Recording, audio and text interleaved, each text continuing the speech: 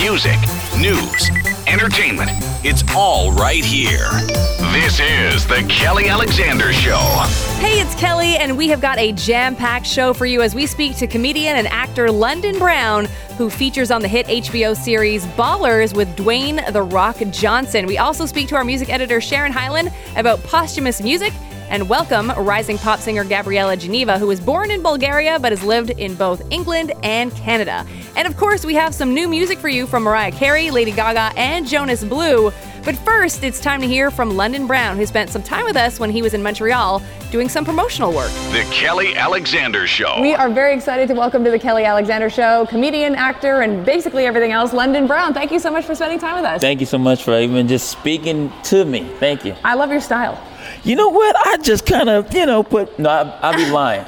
If I said I threw this together, actually I did.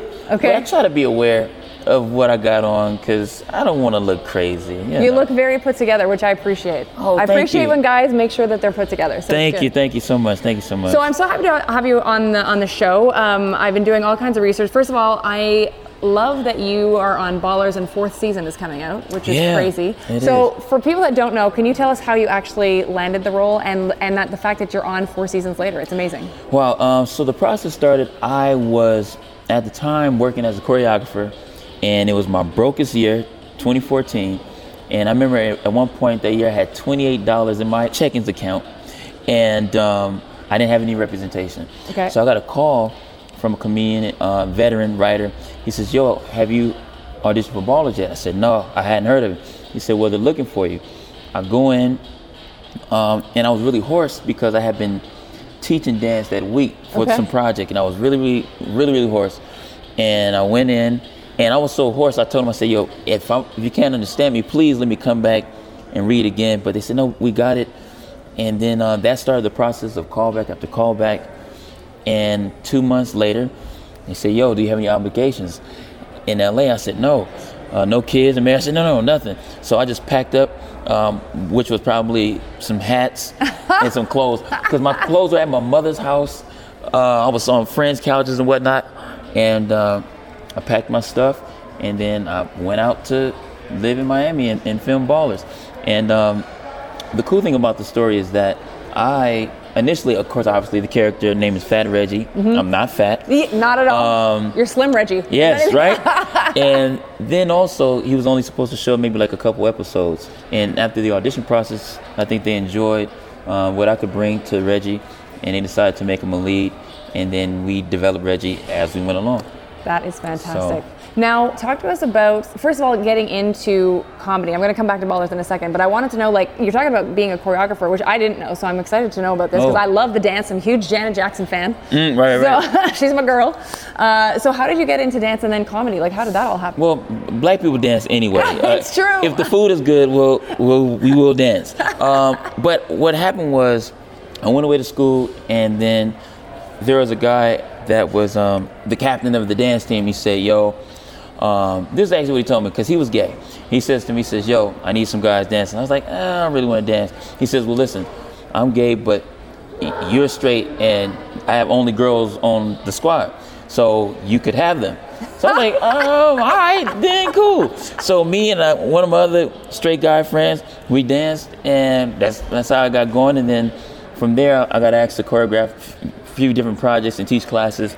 And that's how I was paying bills. I was also working in after-school programs, and that was just my life, just dancing and being an artist, I guess, just a grinding artist. And so while I was also teaching dance, I got hired to be an official teacher, and in that process, they had a fundraiser for kids. Okay. They said, "Yo, we're gonna put up a comedy show," and I inquired about it, and I think the assistant principal signed me up to do a set. I did a set, and I was like, "Oh, well, this is what I'm supposed to do." Because I do, and not to be self-aggrandizing, but I do a lot of different, or a few different artistic things. But I never felt like those things were my voice.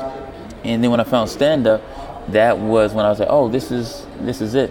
So that's kind of my transition from dance. I don't dance, but I still move around just for the sake of, because ideas come to me. So, but I'm just so busy with this other stuff that I haven't really sat down and really jump back into it again. But I want to. Well, I just came from a Janet Jackson concert a couple nights ago in Saratoga Springs. How was it? I think you should be up there with her then. Man, have you seen her perform? I have seen. She still got it. She still got it. 52, looks like she's 27. 52? 52. Janice is like she's 27 too. Yeah. Well, black people, it's hard to tell her age anyway. They'd be 108, but you can't tell because they skin. I don't know. I didn't know if you're 52. Yeah, amazing. That's news to me. Well, I'm here to teach. Yeah. So with the comedy thing, you said now like it's your voice. So you didn't know as a kid then that you might want to get into comedy or any of that? I didn't really know. Okay. I think I've always liked comedy. But when you're young, you're just funny, or that's just what it. I wasn't a class clown though, but I think I had pretty decent timing. But in high school, once I was doing theater, and I remember doing a play, and the audience they laughed after I did something, and I was like, oh, it was like by accident. I was like, oh, this is very instant, and that's when I fell in love with theater. But the transition from theater to stand-up was pretty seamless because ideally it's like the stand-up is like a one-man show. So I get all the titillation and gratification of doing a play but by myself, and I can get it every night. So that was a different experience for me that changed the course of my life. How would you categorize yourself as a comedian? Like, do you have a style? Are you just being you? Like, how is it? I was recently told that I was a storyteller, and to me, I don't know any other approach to stand-up other than to just simply share my truths and what has happened to me, my experiences, and my observations. So from talking about everything from how I'm a very pretty chill guy, but I tend to draw really aggressive women, the difference between dating younger women, older women, my family, the difference between how white guys dress and black guys dress, an assortment of things, I just try to touch on everything from that to just my family. So that's fantastic. Yeah. Now I know, because being a radio announcer, I'm totally addicted to being on the microphone. Like I love knowing I'm speaking to people, even though I'm in a room by myself and I'm hoping people are listening. So when you're on stage and you're on the microphone, what is it about that moment and that, like, what does it for you? Is it the crowd reaction? Is it that you killed them? Like what? It's the attention that I'm commanding from them. That kind of control because to do stand-up, I think people bypass the idea that it does take some sort of articulation from the comic to be able to captivate a room of people who don't know you, don't care to know you, they've never heard you before. So to try to convey your emotions and your stories to make it relatable to them to the point where they laugh, that's the same rush that people who bungee jump and jump out of planes, it's the same idea, because honestly, we don't know if people are going to laugh. The only thing that we're banking on, at least for me, is that I know I've been working out my material all week in the clubs. So I'm nervous every night, but I'm like, well, I know I put the work in, so I'm able to reside in that. But it is something, because doing stand-up is like really just a conversation between the audience and myself. Every time they laugh, I speak, they laugh. That is a timing thing. And so it's always cool when the audience is able to follow me through my emotional up and downs in this, throughout my stories. So I'm always really grateful that they even listen to me, because of all professions, like no one goes to the mechanic or even to the doctor and really look at the degrees on the wall. They could be certificates from completing culinary arts. We don't really know. But when you do stand-up, people, they come with all this resistance, prove, and it's that. So we have to fight through all of that. So when we win them over, usually we have about 15 to 30 seconds in the beginning to just come out with something. But ultimately, if we're doing a 45-minute set, we have that time, and the fact that we're able to win them over to where they stand up or whatever it is, now we feel like, work is done. Now talk to us about how you translate from being a stand-up comedian to being, like, for example, on set with Ballers. Like, is it different parts of you that are pulling to be the actor guy then? I think that stand-up helps me as an actor to keep my timing, so that when I get on set, whatever little slick jokes or slick words that I might spew, that Reggie may spew at Spencer, that comes from being what I like to call just a well-oiled machine from stand-up. And that kind of timing really works well on a show like this because they let us riff a lot. In season 1, they gave me a lot of free range to just kind of say what it is I wanted to say and push the buttons of Dwayne's character. A lot of stuff that wasn't scripted and movements. And I think that because ideally I'm not the comic relief on the show, but the laughs I do get, I think, come from me just being a stand-up and being able to find the funny or find things to make them funny that work, that's not too much, not over the top, but just in a nice rhythm with Rob Corddry's character on the show. So I think they work together. I did want to ask you, because I know everybody probably asks you, what's it like to work with Dwayne and all that. What I actually wanted to ask you about Dwayne was, what's the best piece of advice he's either said to you or you've picked up from watching him? Because like he also came from nothing with $7, I think, was left in his wallet when he started. I think the main thing I got from Dwayne is just to be extremely focused. And that was another thing that I got. I used to tour with Chris Tucker as his opener. Chris Tucker used to always tell me, London, stay focused, keep God first, and stay humble. Like that was his whole little thing, stay focused, stay focused. And so I was already in a focused kind of mentality. And by the time I met Dwayne, and I was following Dwayne before the show, and I remember he would work out and was always focused. And I just realized that, like if we have a call time at 5 a.m., Dwayne was in the gym at like 3 something. And I remember watching his Instagram, I was like, man, if he can get up and be on set on time and everything, I said, that's something that I have implemented in my lifestyle is before I head to set, I hit the gym. And it gets your mind right and gets you like ready for the day. Because I'm not a gym guy. I gym like daily, but I'm not a gym guy. Yeah.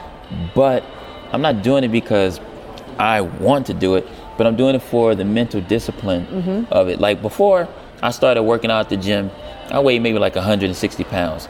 And now that I'm in there, 5 days a week with my protein shakes, mineral bars, I weigh about 160 pounds. Nothing has changed, but it's mental. It's mental. That's why I do it, because I learned it from Dwayne. It's mental. That's what this is about. I love that. So, I want to ask you, I understand a book is on the way, or you're working on a book, or what's happening? Man, I just kind of been inspired to work on a book, something that would actually be on coffee tables or whatnot, just of my photography.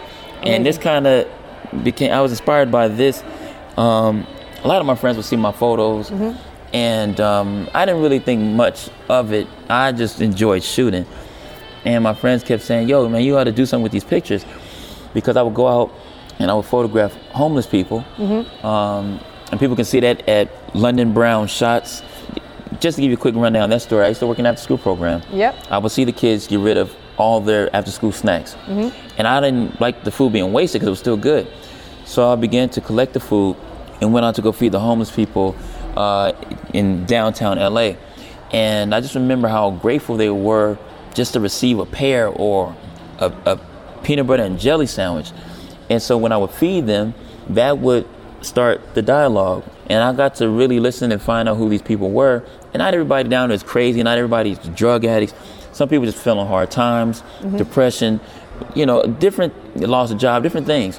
And what I want to do, I want to get well at doing photography, but I didn't want to shoot my friends because a lot of pressure.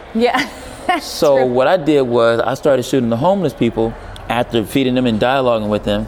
And what I realized is that I was able to find some really, really great moments, really intimate moments with them with these headshots because they weren't posing. They were just being where they were sad, and most of them smiled though. Interestingly enough, even with those conditions, they still found a place of peace to even give me that in the lens. And I've always thought that was quite special and trusting of them to do so. But because of that, I was like, man, maybe these photos I can put into a book, also for people to sit around and to enjoy them, but also send some of those funds back to homeless people. And I don't know whether that means shelter or just feeding them. Sometimes they be grateful just to get some water, So I've told myself I wasn't going to waste any more food, and that book could go to giving that back, on some sort of level. You're a good guy, London. I'm all right. You're all right. I'm all right. Before I let you go, I did want to ask what's coming up next, either acting-wise or comedy-wise. Like, where can we see you? Right now, they can catch me on the road. I'm doing some dates across the country, and this is all part of branding, just like sitting down with you. Because nobody knows I do stand-up. I mean, people are aware of me, but they still don't know me. And so I'm hitting the road just to get my face out there, working these clubs, along with working on the book. And there's a project that I filmed, an independent project called Asia A. Okay. And I play a paralyzed athlete, spinal cord injury, and it's very serious, emotional piece. But it's just good just to show some range, and that's why I think it's cool for Reggie. People know me as Reggie, but they don't know I do stand-up. Yeah. But if they follow me at Real London Brown, then they know, I cook and I share different recipes on my live.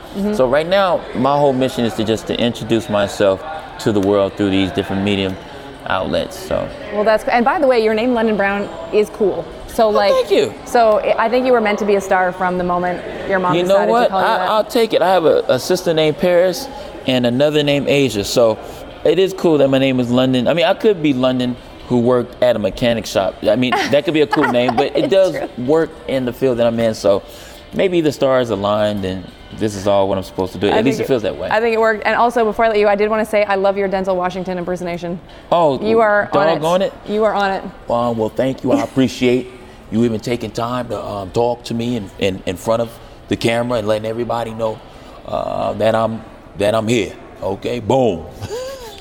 Follow him on his website, IamLondonBrown.com, and of course at Real London Brown, Instagram, Twitter, all that good stuff. Yes, all that good stuff, please. And for anybody who gets to listen to this, if you help me along the way, I appreciate it. I don't take it for granted. So thank you. London Brown hanging out on The Kelly Alexander Show.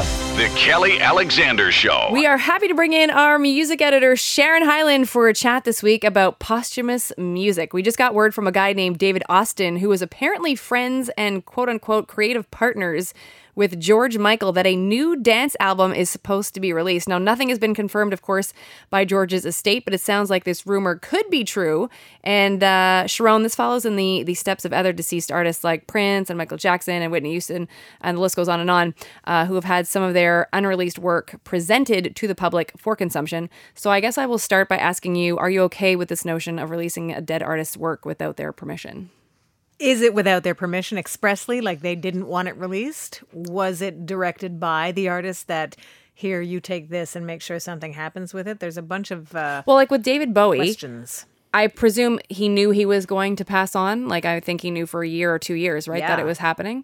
So he probably did make arrangements. But like with Prince, I don't know that Prince is of that mindset that he would have been like, when I kick it, like maybe. Well, Prince didn't have a will either. Yeah, so he seemed fairly unprepared. And Michael Jackson too. Like Michael Jackson was about to go hit the O2 Arena for X amount of shows, and I don't think thought he was about to kick it. So I don't know. Like, you would think that some of these artists would have been, forward thinking and be like, what am I going to do with my catalog when I'm no longer here? But then I think for a lot of people, especially artists, and maybe I'm, making assumptions here, but I don't know that you would want to think about your death. Like older people don't like to think about death. Maybe artists don't like to think about when they're gone. Well, either. You know what? I think that wherever you fall in that category, celebrity, music maker, regular Joe, you gotta know. Mm-hmm. There's the cliche of there's two things in life that are certain, and that's death and taxes. Right. But do you death think comes first? Do you think either of them made it, or any of these people, except for maybe David Bowie? Well, whether I think David Bowie did it in the most majestic and magical departure for an artist, because just the way it happened, the way the song that was released from that final album, and look at me, I'm in heaven. Like, what a mind blow that was. So to be that present in your, prep for exit from this world is to be commended.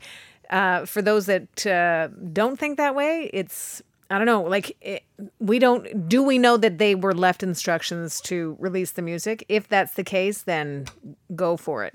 If these people are working within a loophole, we can. But I don't think that there's loopholes that big that you can just take music and release it just because the person's not here anymore. I think that they have estates, and I think that they have people that if it is not perceived to be in the best interest of the artist, that their people who are left will somehow fight it. Right. Like, for example, with George Michael, we already know that his estate is super tight with regards to all of his stuff. So I don't know. But this person in this interview that I read, he sounds pretty certain that this dance album that apparently Michael was working on in 2011 is going to see the light of day. And I, selfishly, because I love, and you love George Michael, I would be very happy to hear it. But then you also worry, like, I think with maybe with this specific album, it sounds like some of those tracks were finished or almost finished. So I think it would be okay. But I know I sent you a link to read a Prince article, and some of the stuff that they're releasing for Prince was like him noodling around on a piano. And I'm like, I don't know. But he would have released that stuff himself. You think so? Anyways. There was a bunch of Prince stuff that's so specific and to a moment in his life that, you know, people are just want to get their hands on it for sure. But I think even when he was alive, he released stuff that, you know, wasn't necessarily mainstream, didn't make the radio, let's say. But that was his thing. So maybe people are just wanting to sink their teeth into it and just experience whatever he was working on. And we know from his ethic and things that he's spoke about in interviews and stuff like that, that he was nonstop working on music. Right. So there are bits Constantly. and pieces. And if people want to hear that, that's up to them. If someone's been put in charge of releasing it, great. But if they're trying to get away with something, I'm not interested in supporting that. I just remember Quincy Jones talking also about how he wasn't impressed with that Michael Jackson album. Escape? That one. Escape? Yeah, that one. As he was saying, he didn't want it released. Right. But someone thought, so Let's if make someone's cash. left in charge, then they get to go with it. Right. Everybody can have their opinion. How I do that you album. How do you personally feel though? Like, would you or for this example, for this George Michael thing, like, would you be ready and waiting for it? Yeah, I think that if someone's trying to get away with something, I'm not down with it. But if it's there to be released, and if it was his intention, whether written down or not, then I'm eager to hear it. Bits and pieces of scraps and stuff, that's not my thing. But if it's finished and they got the go ahead from someone official, then I just don't want it. I don't like the idea of the artist being exploited in a way that they wouldn't have done it. Right, exactly. Yeah, I'm down with that. Cool. Thanks, Sharon. Hey, thank you. Our music editor, Sharon Hyland. And of course, you can listen to Sharon and I host our podcast, 90s Now, where we give you the fix of all the fix-ins, if you will, of all things 90 and all things now. You can do so by checking out 90snow.com or, of course, on iTunes, Stitcher, and Google Play. The Kelly Alexander Show, bringing you fresh sounds like this.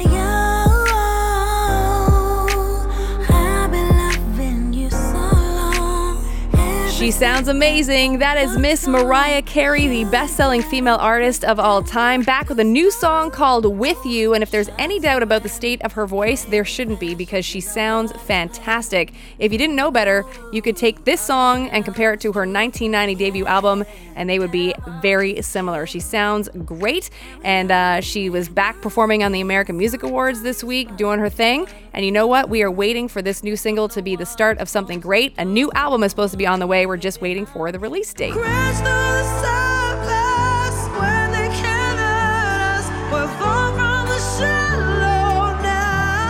That is Lady Gaga with her new best bud, Bradley Cooper, from their film A Star Is Born. The soundtrack is out. Lots of buzz, not only with their on-screen chemistry, but their musicianship together. So this is a duet that they put on the soundtrack. There's a bunch of them, actually. This is called Shallow. The song was written by Lady Gaga and her longtime collaborator, Mark Ronson, as well as two other writers. And guess what? Lots more amazing artists on the soundtrack as well, including Mark, Julia Michaels, and Laurie McKenna. I'll be looking for the rest of my life. We took a Polaroid. You signed your name upon it. Totally digging this new song from English DJ, producer, and songwriter Jonas Blue. Oh yeah, he's had an amazing couple of years, and he's now back with a song called Polaroid, featuring One Direction's Liam Payne and Nashville star Lennon Stella. This is perfect, especially if you're heading off to the gym. Make sure you put it on your playlist. New music on The Kelly Alexander Show. Time now for our chat with rising pop artist Gabriela Geneva. Gabriela has moved to several different countries throughout her life, including the UK and Canada. Currently based out of Toronto, she's recently released a new single called You Were Right and is here to talk all about it, as well as the journey that she is on with her burgeoning music career. Gabby, thank you so much for joining us on the show. Thank you so much for having me. So I understand that you moved around quite a bit your entire life. Do you think that all the different places that you've lived have influenced who you are as an artist? Definitely. I think as an artist, as a person, I grew up in Eastern Europe, so music is very much part of the culture there. And it's when we moved to England, I didn't necessarily have a chance to explore it too much, but I still very much held on to that. And then when we moved to Canada, it was, it's a country that really sort of embraces different cultures and different things. And I found myself, really embracing the Western and the Eastern at the same time. So I would definitely say there's a lot of, even in the instruments that I want in the songs, there's definitely a lot of influences. I have to say that your accent is so slight. Like, you would never know that you're from Eastern Europe. Like, how did that happen? How were you able to sort of, for lack of a better word, not that you needed to, but tone it down? Well, when we moved to England, I was 9. Okay. So when you're young, it doesn't really stay. So I think I just basically grew up having just an English accent. And then when we moved here, I've been in Canada for about almost 11 years now. And it's just morphed into this Canadian, British thing. But now that you hear it, you're not going to be able to unhear it. Well, I think it's cute, so keep it up. Thank you. So talk to us about how, do you think that because you moved so many times as a kid, that helped you maybe fall upon music for some reason? Because maybe your life was a bit unsettled in ways? I think it just solidified in my mind how much I did really want to do it, because I don't remember who I was talking to the other day, but we move around so much, and being uprooted so many times is incredibly difficult. And especially, I can't even think my parents were in their late 20s, early 30s, so being uprooted then is even more difficult. But my brother and I, we were all uprooted 2 or 3 times. And by the time that we ended up in Vancouver, I was like, no, I'm never moving again. I want to grow my roots. This is it. I don't want to move ever again. And then last year, I came to Toronto for Canadian Music Week, and I fell in love with it, and everything drew me to be here. It's everything in my body, I was like, I have to. Why am I not here? And I never thought that I would be the one making the decision to uproot again, because right now here I'm here without my family. I'm just here with my boyfriend. And so it just solidified in my mind that even though I genuinely hate moving, I moved here because I knew I had to. It was just the next step, and I'm so happy to be here. So all the moves helped, for sure. That's fantastic. Now, I actually wanted to ask you, because, usually if people are in Vancouver, I find, at least artists, a lot of them either stay there. I know that there's a lot of artists from Montreal that moved to Toronto, and I know that there's a lot of artists from Halifax that moved to Toronto. But I guess I don't often hear of people moving from Calgary or Vancouver back to Toronto. So what do you think drew you to that city? Honestly, it was the energy. I remember just getting off the train at Union Station and stepping out onto whatever street that is. I think it's Front. Yeah. And just immediately, I've never experienced anything like that. Immediately, I was like, whoa. I just felt this just being drawn to it. And then, over the course of the following 2 weeks, just at every corner, there was something, you meet someone or you speak to someone, and everyone seems to be super excited about, going to shows and seeing music in small, hole-in-the-wall venues. Everyone's excited to go. And there's always something happening. And I remember, I know so many people are going to hate me for this, but I remember going to LA and stepping off the plane and it just not being as overwhelmed. I don't know what it is, but I just stepped into the city and it was immediately I was in love. That's amazing. That's amazing because usually, again, that's usually my next step. If I speak to someone from Toronto, it's like, oh, they moved to Los Angeles. So the fact that you were like underwhelmed by LA, that's really interesting. And it's funny because I'm always, when I interview a lot of artists, I actually delve quite a bit into where they're from and especially if they've moved or whatever, because I just find it does play a part in the music and the artistry. And so when it comes to your sound, how would you categorize your sound? Because it's easy to say pop, but like, is it pop? Is it R&B? Do you have your own definition of it? I would say, that's a tough one. I want to say culture pop, but that seems too melting pot pop. Okay, I like that. That's good. I've never heard that before, so we'll go with that. So I wanted to ask you next about the new single, You Were Right.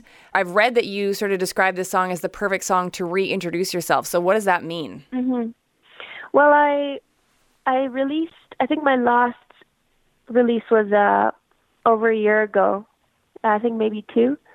And I took the time since then, with the move to Toronto and everything, I just took the time to write a lot. That was everyone's advice, just like write a lot. And I have been writing since day one, but I guess not as much as I have in the past year.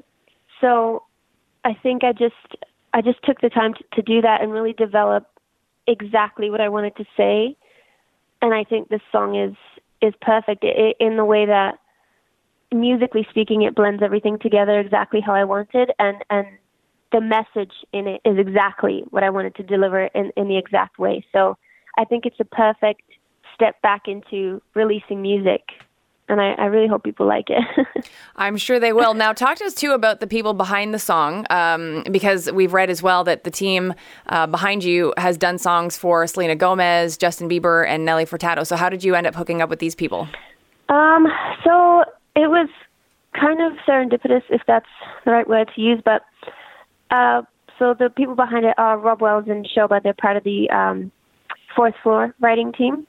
And I had a mutual friend in Vancouver who had told me to connect with him probably about a year before I moved to Toronto.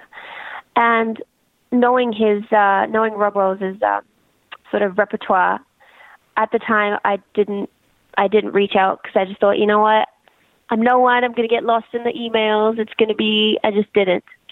And then when I moved to Toronto, during Indie Week, my manager and I, we decided to go to this songwriting, kind of like a workshop, not necessarily a workshop, but there was, a talk.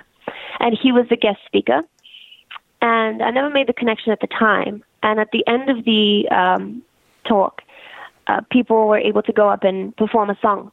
So I was immediately terrified because I don't know, when I'm not mentally prepared to go up and sing, I'm like, oh my God, my heart starts racing. My manager's like, no, you have to go up. So I went up and I sang, and we sort of chatted with Rob at the end of it all. And, he was like, I really enjoyed that. I think, it was a small room and you still performed it, and I would be happy to hear more. So I'm thinking, everyone says that, but, it doesn't always get followed up on. But then we sent him a couple things, and about a week after that, I realized who it was. And I just thought, you know what, we almost didn't come to this workshop. And the fact that we came and actually met in person, I just felt very meant to be. And then a couple months after that, we were able to actually sit down and write in the studio. And just that entire day was crazy because the songs that he and Shoba wrote, like, they made up the soundtrack to my teenage years, essentially. And to be able to sit in the room and write with them I got so emotional afterwards. It was crazy. It was so great. That's awesome. That's such a great story. And, speaking of the people that they have worked with, which we mentioned before, like the Selena Gomez's of the world and Justin Bieber and Nelly Furtado, are you, like, when I say those names out loud, do you put yourself in the same vein as them, or are you a different kind of pop artist? I definitely would say I relate a lot to Selena's music. I like the messages that she puts out, for sure. Yeah. And I read as well that before you decided on, I guess, like really pursuing your goal of becoming a recording artist, you had thought about having like a career in musical therapy and social work. How did that come about? I've always loved people. and I love interacting with people. I find people fascinating. I find just like the human tendencies fascinating. And I went into psychology after high school, and just learning about the way that the mind works was just fascinating to me. And I think music has always been a part of my life. So I was like, when I found out that you can combine the two, I just thought, this is insane. I would love to do that. But I think I was a little, I think just the institutionalization of, is that a word? Yeah, we'll go with that. Of just the education system. I don't know.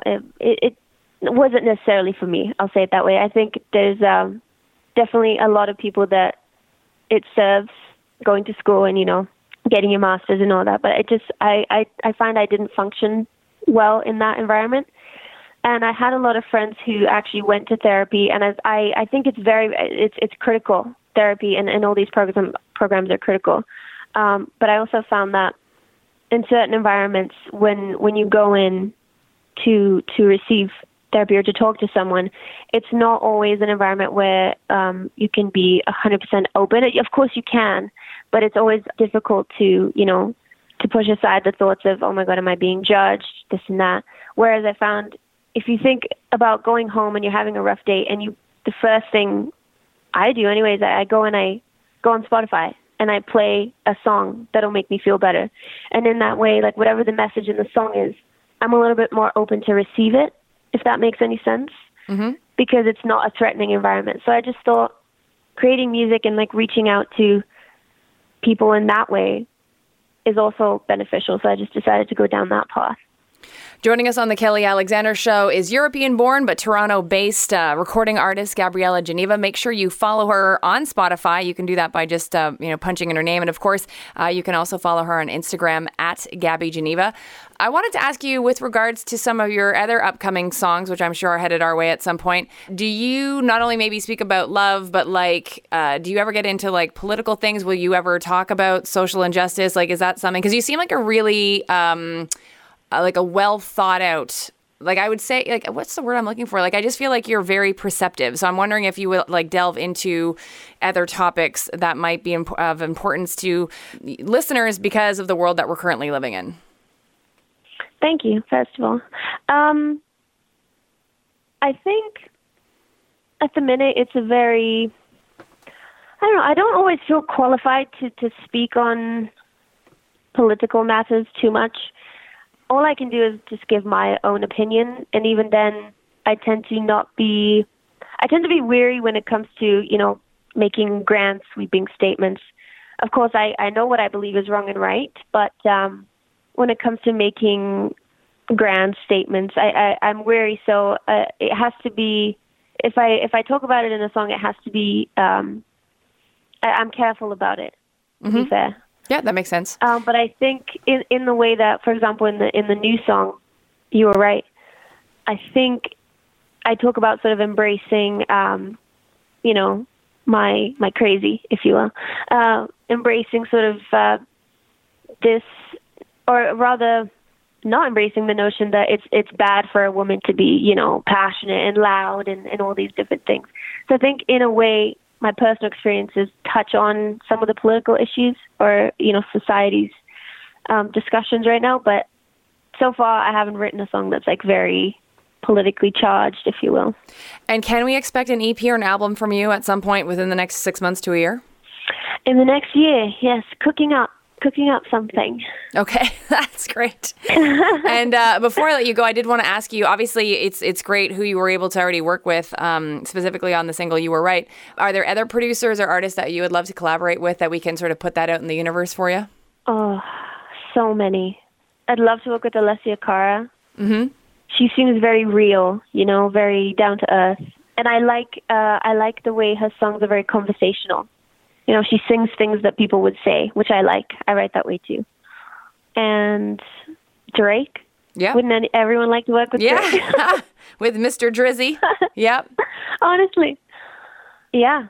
All right. Those two. Let's put those two out into the universe. And have you met Alessia yet? Have you met her? Not yet. Well, let's put that out there. She's really sweet. I was able to interview her about probably a year and a half, 2 years ago. And she, like you said, she is who she says she is in her songs, and just a really perceptive young artist, and obviously doing so great. I think being a great representation for young women and humans in general. So I hope you get to make that happen. And last question, what would you like to leave my audience with? Like, what do you want them to know about Gabriela Geneva? Just that, you know what, I'm all for embracing who you are. And this is also advice to myself, but also to everyone else. Just try not to question yourself. There are enough people out there questioning and worrying. So I think if you got to make the move, follow your gut.